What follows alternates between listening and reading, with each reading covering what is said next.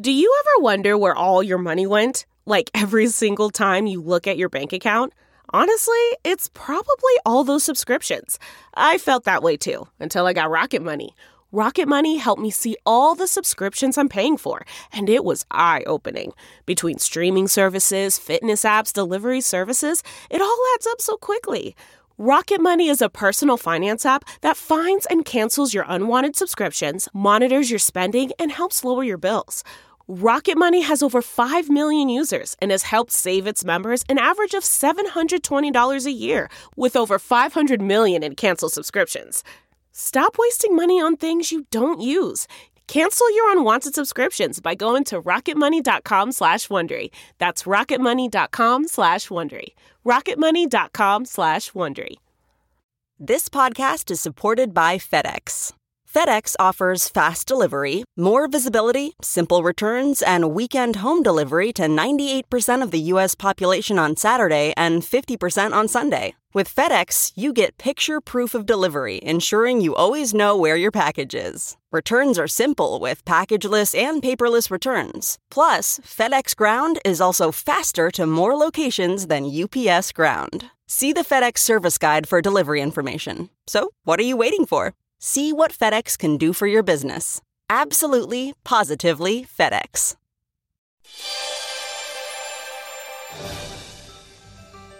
This is the Martin Luther King Jr. Day special, Unifying America from the CBS Audio Network. I'm CBS News political contributor Jamal Simmons. Martin Luther King Jr. Day is known as the people's holiday because his message of faith, hope, and love is as important today as it ever was and still resounds with most people. Reverend King was able to express that message in his books, lectures, and speeches. But nowhere was King more poignant than when he was fulfilling his vocation by delivering a sermon on Sunday. CBS News special correspondent James Brown looks at one of King's most memorable sermons that has a special resonance today. Which of you who has a friend will go to him at midnight and say to him, "Friend, lend me 3 loaves, for a friend of mine has arrived on a journey, and I have nothing to set before him"? Luke chapter 11, verses 5 through 6, Revised Standard Version.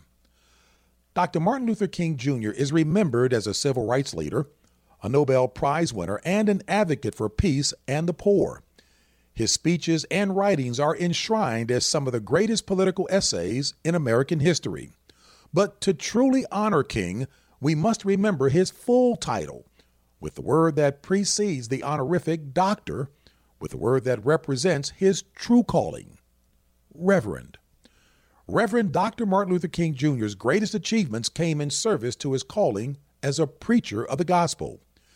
In the mid-1950s, as he turned his attention beyond the confines of his congregation to a nation in turmoil, he wrote and delivered one of his greatest sermons, A Knock at Midnight. Our text this morning is taken from one of the familiar parables of our Lord and Master, found in the 11th chapter of the Gospel as recorded by St. Luke.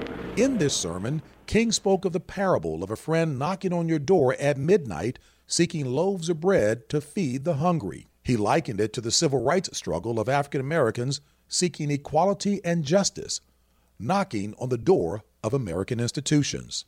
By 1967, he expanded the lessons of the parable to address racism, materialism, and war. All of this is indicative of the fact that it is midnight in the psychological order.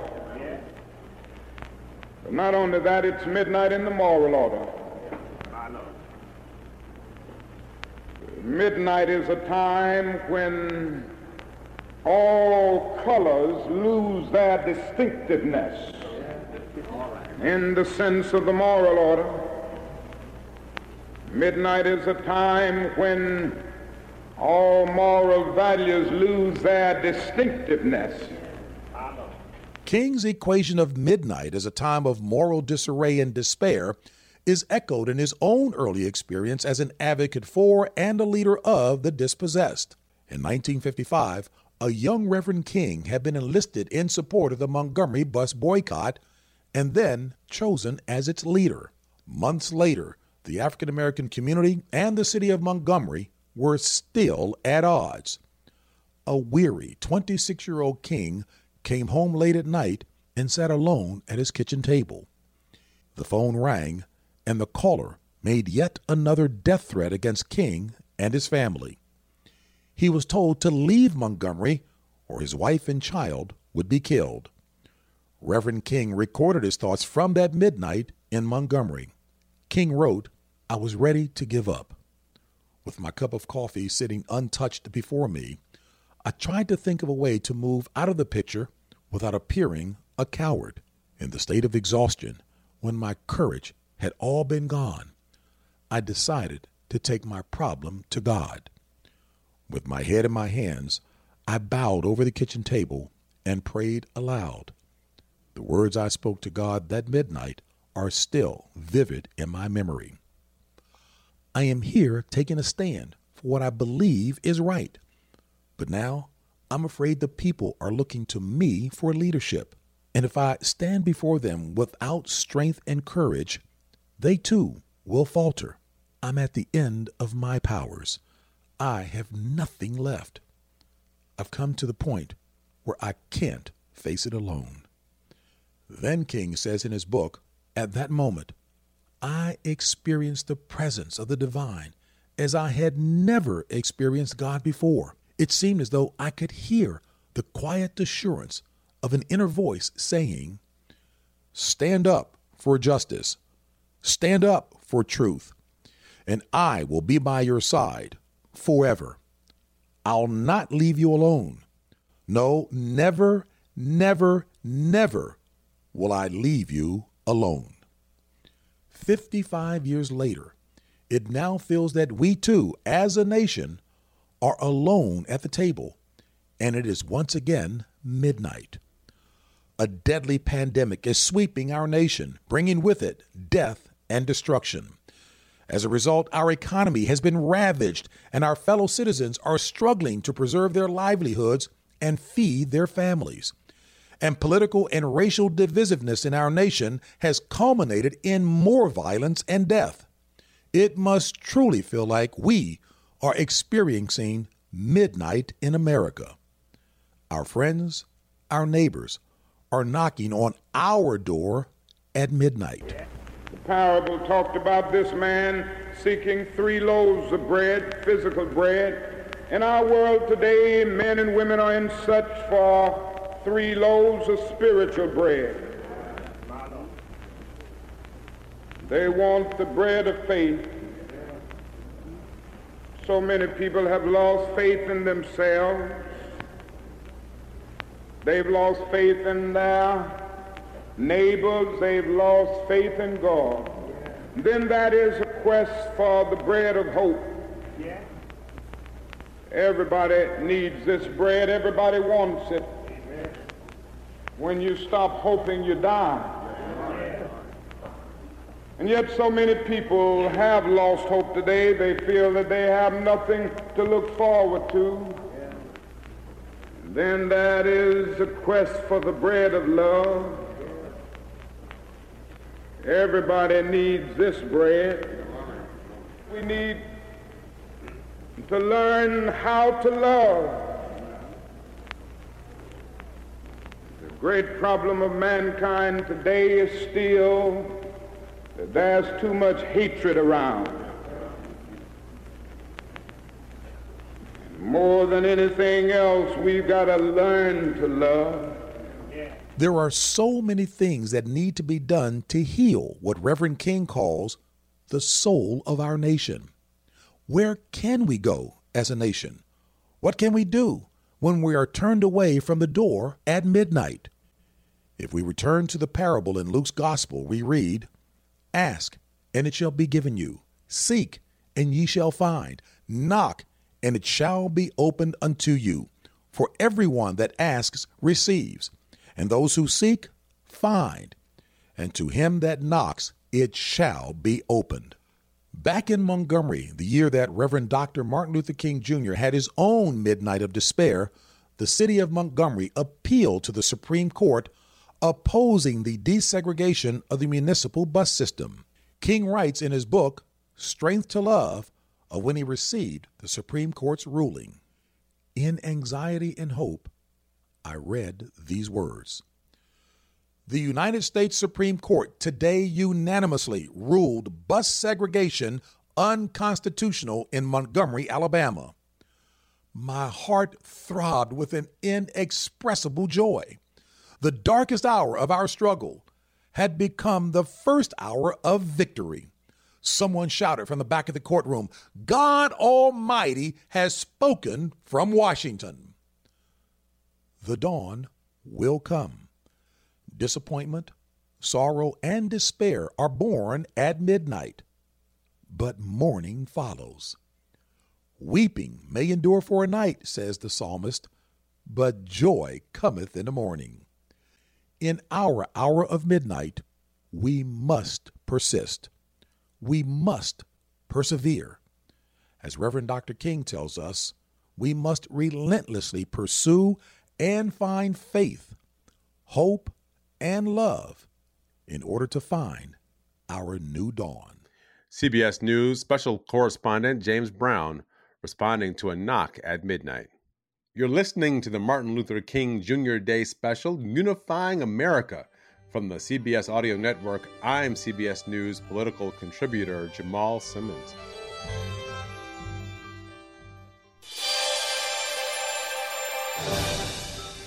This is the Martin Luther King Jr. Day special, Unifying America. From the CBS Audio Network, I'm CBS News political contributor Jamal Simmons. Just months after the assassination of Dr. Martin Luther King Jr. in Memphis, Tennessee, the late Mike Wallace went to visit Dr. King's family, Coretta Scott King and her children. That interview aired on 60 Minutes on Christmas Eve, 1968. In April of this year, America, the world, was stunned by the killing of Dr. Martin Luther King. In December, at Christmas time, 60 Minutes went to the King home in Atlanta, Georgia, to see how his family was faring. We visited last Saturday with Coretta King and her 4 children. Mrs. King, I wonder if you'd introduce your family to us. This is Dexter Scott. And how old are you, Dexter? 7. Now, this fellow over here. This is Martin Luther III. We call him Marty. And how old are you, Marty? I'm 11 years old. Have you decided what you're going to do when you grow up? I want to be a preacher like my father. You do? Yeah. And this is Bunny. Yes. And what are you expecting for Christmas, Bunny? A bicycle. To your left is Yolanda Denise. We call her Yoki. How old are you, Yoki? I'm 13. And where do you go to school and what grade are you in? I go to Grady High School and I'm in the 9th grade. Inasmuch as you're 13, you're the oldest one in the family, do you have special responsibilities? Well, since I'm the oldest and all, I have to watch after Marty and Dexter and Bunny, and they aren't really that much trouble. And when Mother goes out of town, I have to look after them. I must say they are a handsome and healthy and pretty happy-looking bunch of children. And Yoki especially. I imagine that she must have been a real consolation at the time of the tragedy. Yes, she was, Mike. She was really so much of a consolation to me because of the way she accepted this with so much understanding and so much courage, and it was so reassuring to me. And she said to me, "Mommy, I'm not going to cry because my dad is not dead. He may be dead physically. And one day I'm going to see him again." And she said, "Mommy, you are such a brave and strong lady. I don't know what I'd do if I were in your shoes. Mommy, should I hate the man who killed my dad in?" And I said, "No, darling, Daddy wouldn't want you to do that." And of course, I also said to her, "You are so brave, and I'm so proud of you." And I put my arms around her. And of course, she didn't cry very much. I didn't see her crying anymore, really. And she's been very happy and very well adjusted since, because she too feels that there was meaning in this death. You know, what my husband said so often, that unearned suffering is redemptive. And I think somehow all of us have felt that he gave his life in such a meaningful way, that what he lived for and what he gave his life for will bring about some of the changes that are necessary. But let me ask you, Mrs. King, I think that some of us sit around sometimes and wonder if the death of Martin Luther King didn't leave the civil rights movement, for a lot of people, leaderless, rudderless.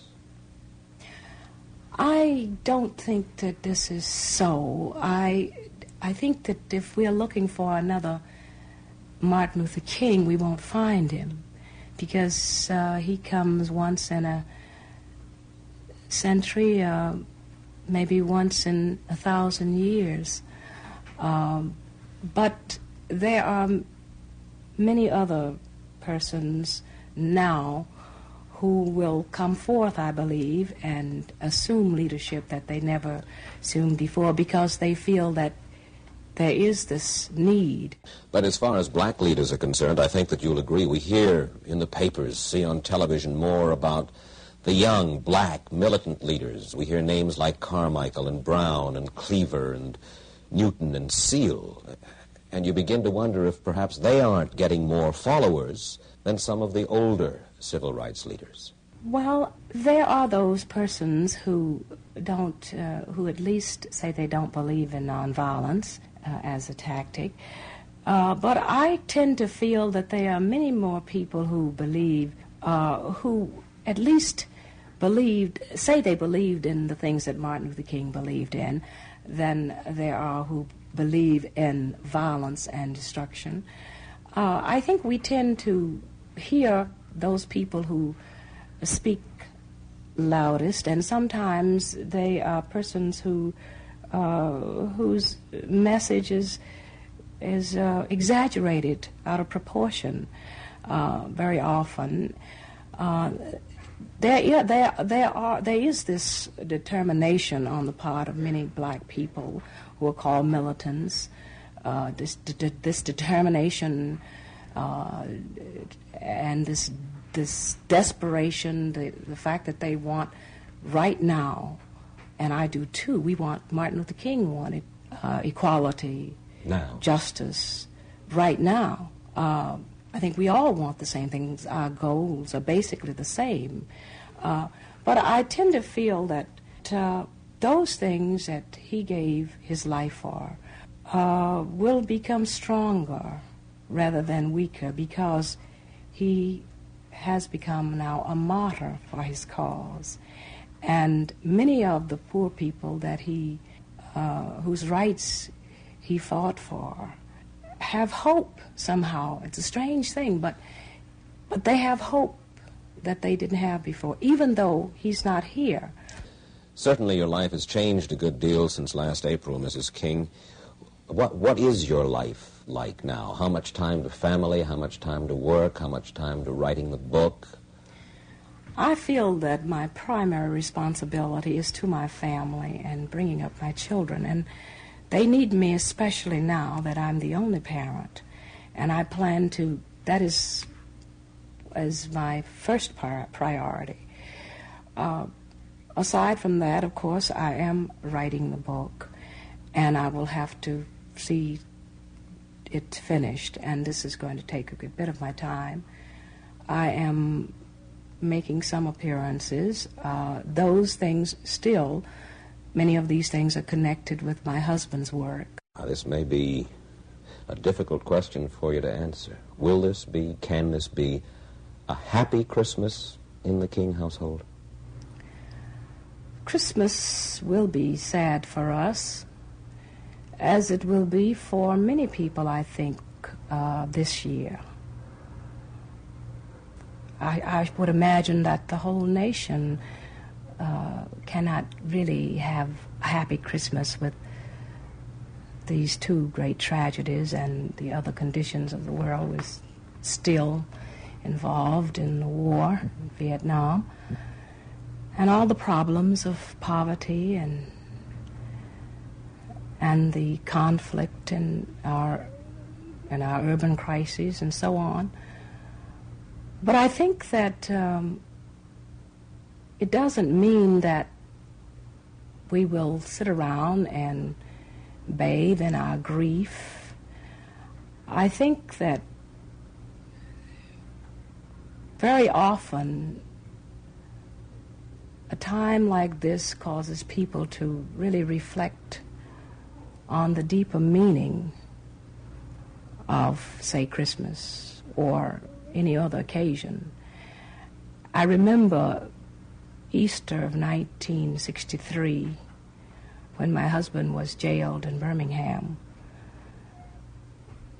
I had just had my fourth child and was still confined to my house.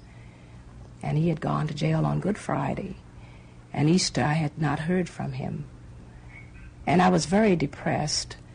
But somehow that was the most meaningful Easter that I have ever experienced, because, you know, Easter is a time of suffering, but it's creative. You know, if it can be creative suffering.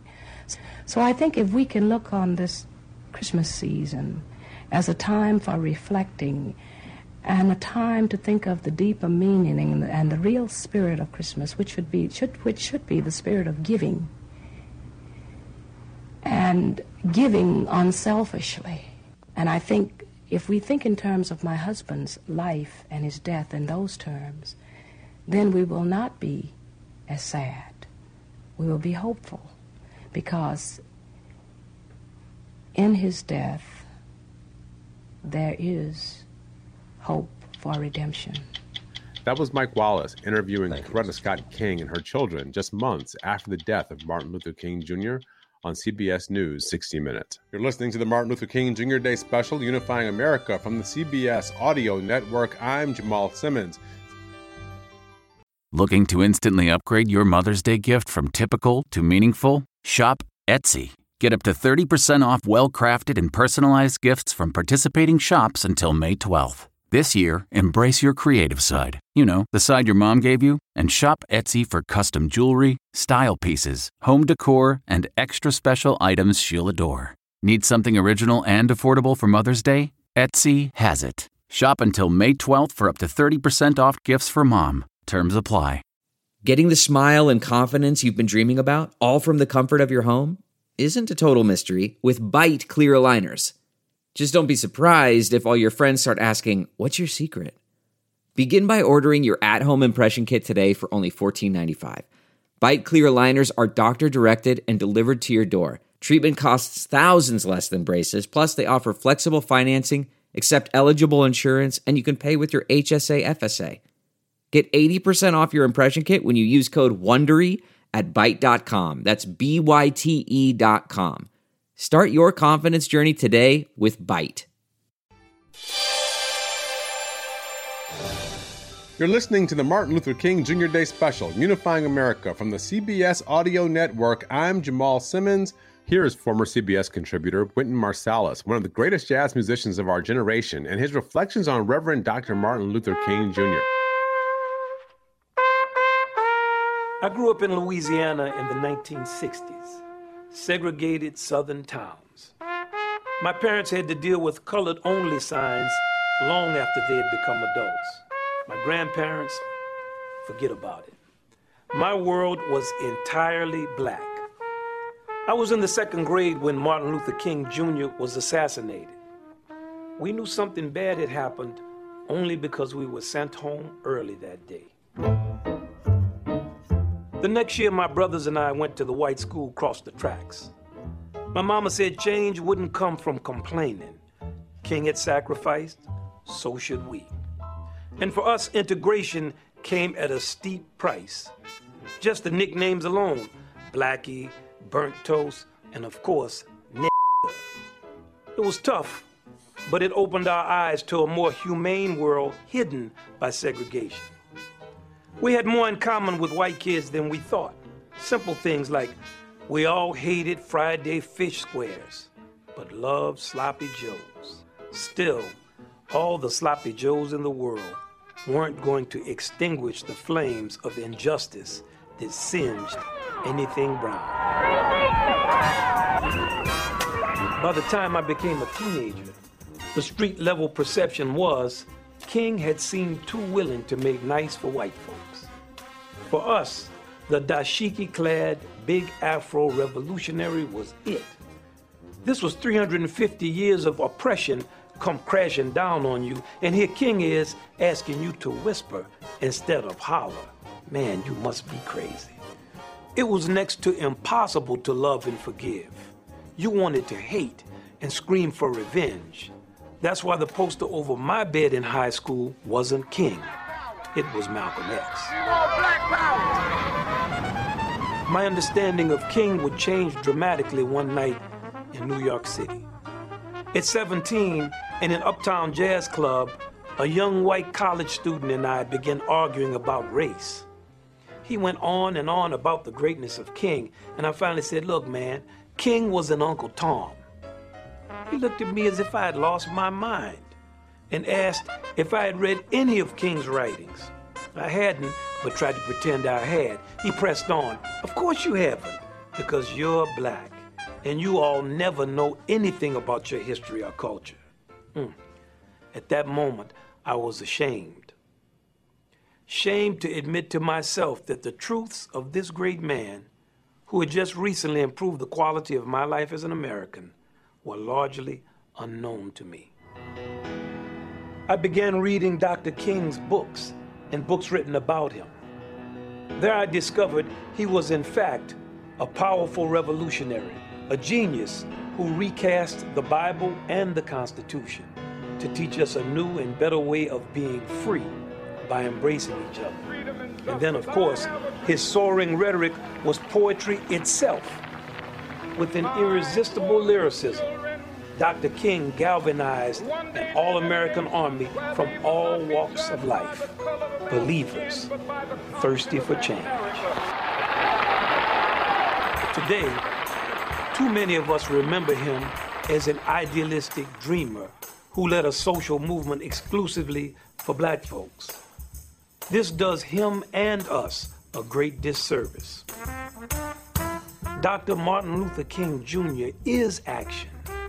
Under his generalship, civilian forces of labor, clergy, youth, and even politicians marched to a string of great victories. The Civil Rights Act of 1964 and the Voting Rights Act of 1965, amongst others. These laws made racism illegal and made us all better Americans. The legacy of Dr. King is all around us. It's all up in us. Even back then, he preached timeless human fundamentals that we all share. He once said, everybody has the blues. Everybody longs for meaning. Everybody needs to love and be loved.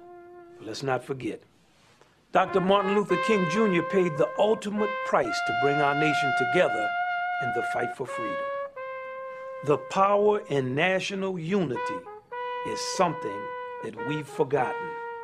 It's up to us to revive and sustain it today and always.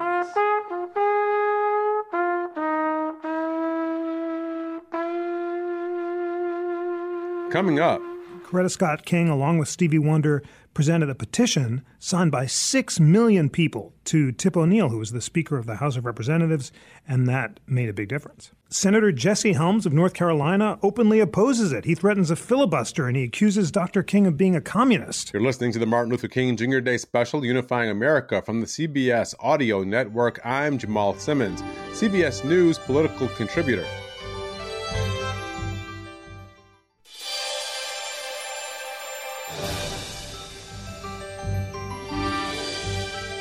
Welcome back to the Martin Luther King Jr. Day Special, Unifying America from the CBS Audio Network.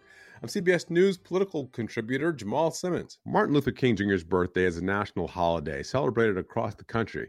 But creating this holiday that commemorates one of our greatest heroes and freedom fighters was a rocky road.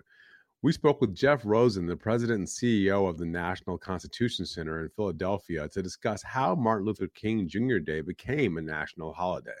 Jeff, welcome. Great to be here. So, Jeff, you've been paying a lot of attention to how we got to an MLK Day. Tell me, what is the story of the creation of the holiday? It's an amazing story, and it took basically 11 years to get a national holiday. It was Representative John Conyers who, days after Dr. King's assassination, introduced a motion to make his birthday a federal holiday. That was in 1968. But it didn't come up for a vote in the House of Representatives for 11 years until 1979. And the bill fell flat. Tell us about that. Most people regard Coretta Scott King, Dr. King's widow, as really the heart and soul of this movement for the holiday. Is that right? Yes, she absolutely was central to the effort. And along with the King Center, she helped organize a March on Washington, which was very appropriate given Dr. King's role in the first March on Washington. And that earned about 500,000 people who gathered in Washington. And Coretta Scott King, along with Stevie Wonder, presented a petition signed by 6 million people to Tip O'Neill, who was the Speaker of the House of Representatives. And that made a big difference. So what happened in the Senate? Well, Senator Jesse Helms of North Carolina openly opposes it. He threatens a filibuster, and he accuses Dr. King of being a communist. And Senator Ted Kennedy criticizes him, and people call this document filth. But despite this opposition, the bill passes the Senate by 12 votes. Even Strom Thurmond, who's a former segregationist from South Carolina, votes in favor of the King holiday. And President Ronald Reagan signs the bill in November 1983, meaning that the first federal holiday of Dr. King's birthday was celebrated in 1986. But it took even longer for 50 states to adopt the holiday, and that's another incredible story. So Senator Helms goes to the floor of the Senate with a file folder, like a big mountain of files, and he tries to lay out Dr. King's past and calls him a communist. It's amazing. It's a 400-page file. This is back in the 1980s. He accuses him of being a communist. It just shows what kind of stuff was thinkable back then. But he gets strong criticism from Ted Kennedy, from Daniel Patrick Moynihan, and in the end, Dr. King prevails. And Moynihan, I hear, was pretty animated in his opposition to this. Did he have a moment? Well, he absolutely. He called the document filth, and he threw it on the Senate floor. It was incredibly dramatic and a great moment for Senator Moynihan. Okay, so now we have a federal holiday that exists. What happens out in the states? Well, it was a bumpy road in the states as well. It took a lot longer for all 50 states to adopt the holiday. By 1986, 17 states had already adopted it, but there's a bunch of resistance in some states, in particular in Arizona. In November 1990, the fight in Arizona comes to a head, and people start boycotting Arizona in protest, saying, if you don't pass this holiday, we're not going to support you. The National Football League threatens to move the 1993 Super Bowl from Arizona unless the holiday wins at the polls, because there's a two-part referendum that the Arizona voters vote on. But the King holiday lost. The Arizona voters rejected in the two-part referendum. The NFL makes good on its threat. It takes the Super Bowl to Southern California. The state loses $500 million in revenue. So they have another referendum, and then Arizona voters approve the King holiday 2 years later. Yeah, I'm old enough to remember when Public Enemy had a song called By the Time I Get to Arizona, which was all about taking on the folks in Arizona. It's amazing. Arizona has had this long history of an interesting relationship with civil rights all the way through today with immigration. That really is. Not just for the King holiday, but for any establishment of a federal holiday. What would be the obstacles? What were some of the arguments ways, not just the civil rights arguments, but the practical arguments? What were some of the arguments against creating another federal holiday? Well, the big arguments are you can't give people the day off, or if we honor Dr. King, then we're going to have to honor everybody. But really, at its heart, it's an argument against who are the canonical heroes of America who deserve to be honored in this way. We have Washington, Lincoln. Does Dr. King deserve to be in the pantheon? That's really what it was about. So you're focused on the Constitution, and tell us a little bit about how you see Dr. King's message and his vision and how that comports with the U.S. Constitution, our founding fathers, and their vision for the country. Dr. King's vision was central to completing the vision of constitutional equality that was promised in the Declaration of Independence, that was thwarted in the original Constitution with its toleration of the abomination of slavery, that was resurrected by President Abraham Lincoln at Gettysburg, where he promised a new birth of freedom. But it wasn't until Dr. King and the March on Washington and the 1964 Civil Rights Act that Jefferson's promise, resurrected by Lincoln, was actually enshrined into federal law and made part of our national life. So Dr. King is crucial to completing the promise of liberty and equality in the original Constitution. And here at the National Constitution Center in Philadelphia, we celebrate that legacy. And listeners can go online and check out our interactive Constitution, which gives the account of the meaning of liberty and equality and of every clause of the Constitution, bringing together the best voices in America on all sides, and get a sense of how central Dr. King's constitutional legacy is. Okay, one more question about the NFL. The NFL played such a strong role in getting Arizona to change its mind. What do you think about the role the NFL played with players who were expressing their own dissent over the past few years, specifically when players were taking a knee during the playing of the national anthem? Well, it's interesting that the NFL in 1993 as an institution threatened to move to support civil rights, and now some are arguing that it should come down harder on individual players who are trying to express their First Amendment rights. The example of Dr. King suggests that the NFL is at its best a host for people of different perspectives to express their views and in particular to support constitutional values. Now, when you think about the Constitution today and the rights to freedom of speech, freedom of the press, what is it in the celebration of this holiday that really evokes those core freedoms from our constitutional history?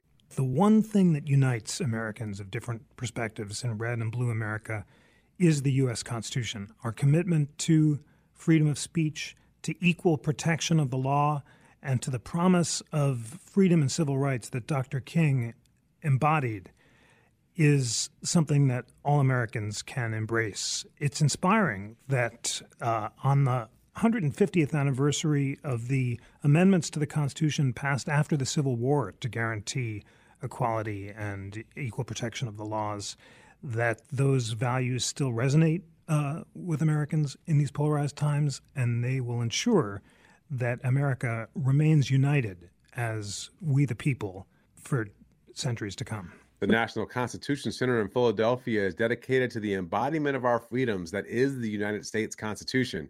Jeff Rosen, President and CEO, thank you for being here. Coming up, we still have a distance to go before we lay down the scars and stings of racism in America. I truly believe that these young people growing up today in the 5th grade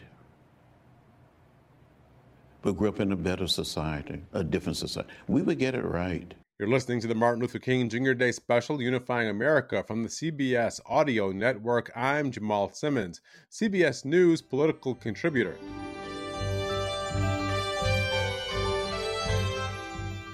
Delve into the shadows of the mind with Sleeping Dogs, a gripping murder mystery starring Academy Award winner Russell Crowe. Now available on digital. Crowe portrays an ex-homicide detective unraveling a brutal murder he can't recall. Uncovering secrets from his past, he learns a chilling truth. It's best to let sleeping dogs lie. Visit sleepingdogsmovie.com/Wondery to watch Sleeping Dogs, now on digital. That's sleepingdogsmovie.com/Wondery. CarMax is putting peace of mind back in car shopping by putting you in the driver's seat to find a ride that's right for you. Because at CarMax, we believe you shouldn't just settle for a car. You should love your car. That's why every car we sell is CarMax certified quality, so you can be sure with upfront pricing that's the same for every customer. So don't settle. Find love at first drive and start shopping now at CarMax.com. CarMax, the way car buying should be.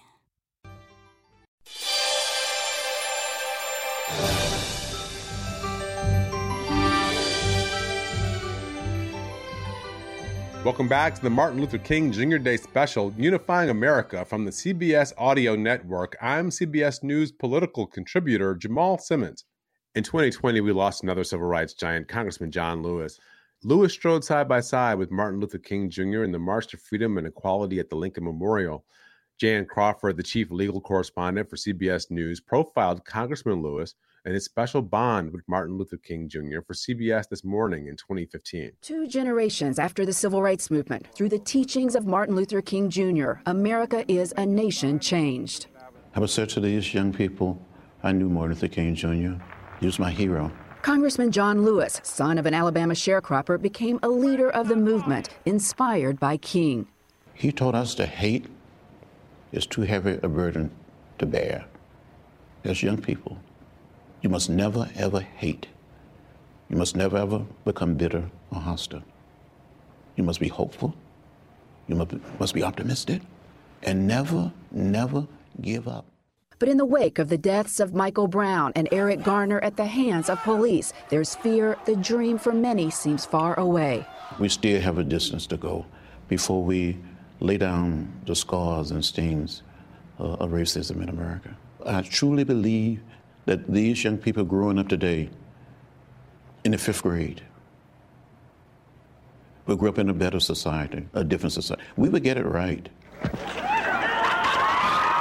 Lewis bears those scars. Nearly 50 years ago in Alabama on Bloody Sunday, he helped lead protesters across the Edmund Pettus Bridge. For Lewis, those memories cause pain. I was wearing a backpack. In this backpack, I had 2 books. I thought we were going to be arrested and go to jail. I wanted to have something to read. Had 1 apple and 1 orange. Wanted to have something to eat. Instead of arrest and jail, he and others were brutally beaten, his skull fractured. I thought I saw death. I thought I was going to die. My legs went from under me, and I fell. I just thought this is it. And I said to myself, I'm going to die on this bridge. The images shocked America. King issued a call for religious leaders to come to Selma. 2 weeks later, with federal protection, he, Lewis, and other leaders with thousands of people from all over America crossed that bridge and marched on to Montgomery, a peaceful protest for the right to vote. Black men fight together. Later that year, Congress passed the Voting Rights Act. The legacy of Dr. King. I mean, how do you even put that into words? Martin Luther King Jr. helped free and liberate not just a people, but a nation.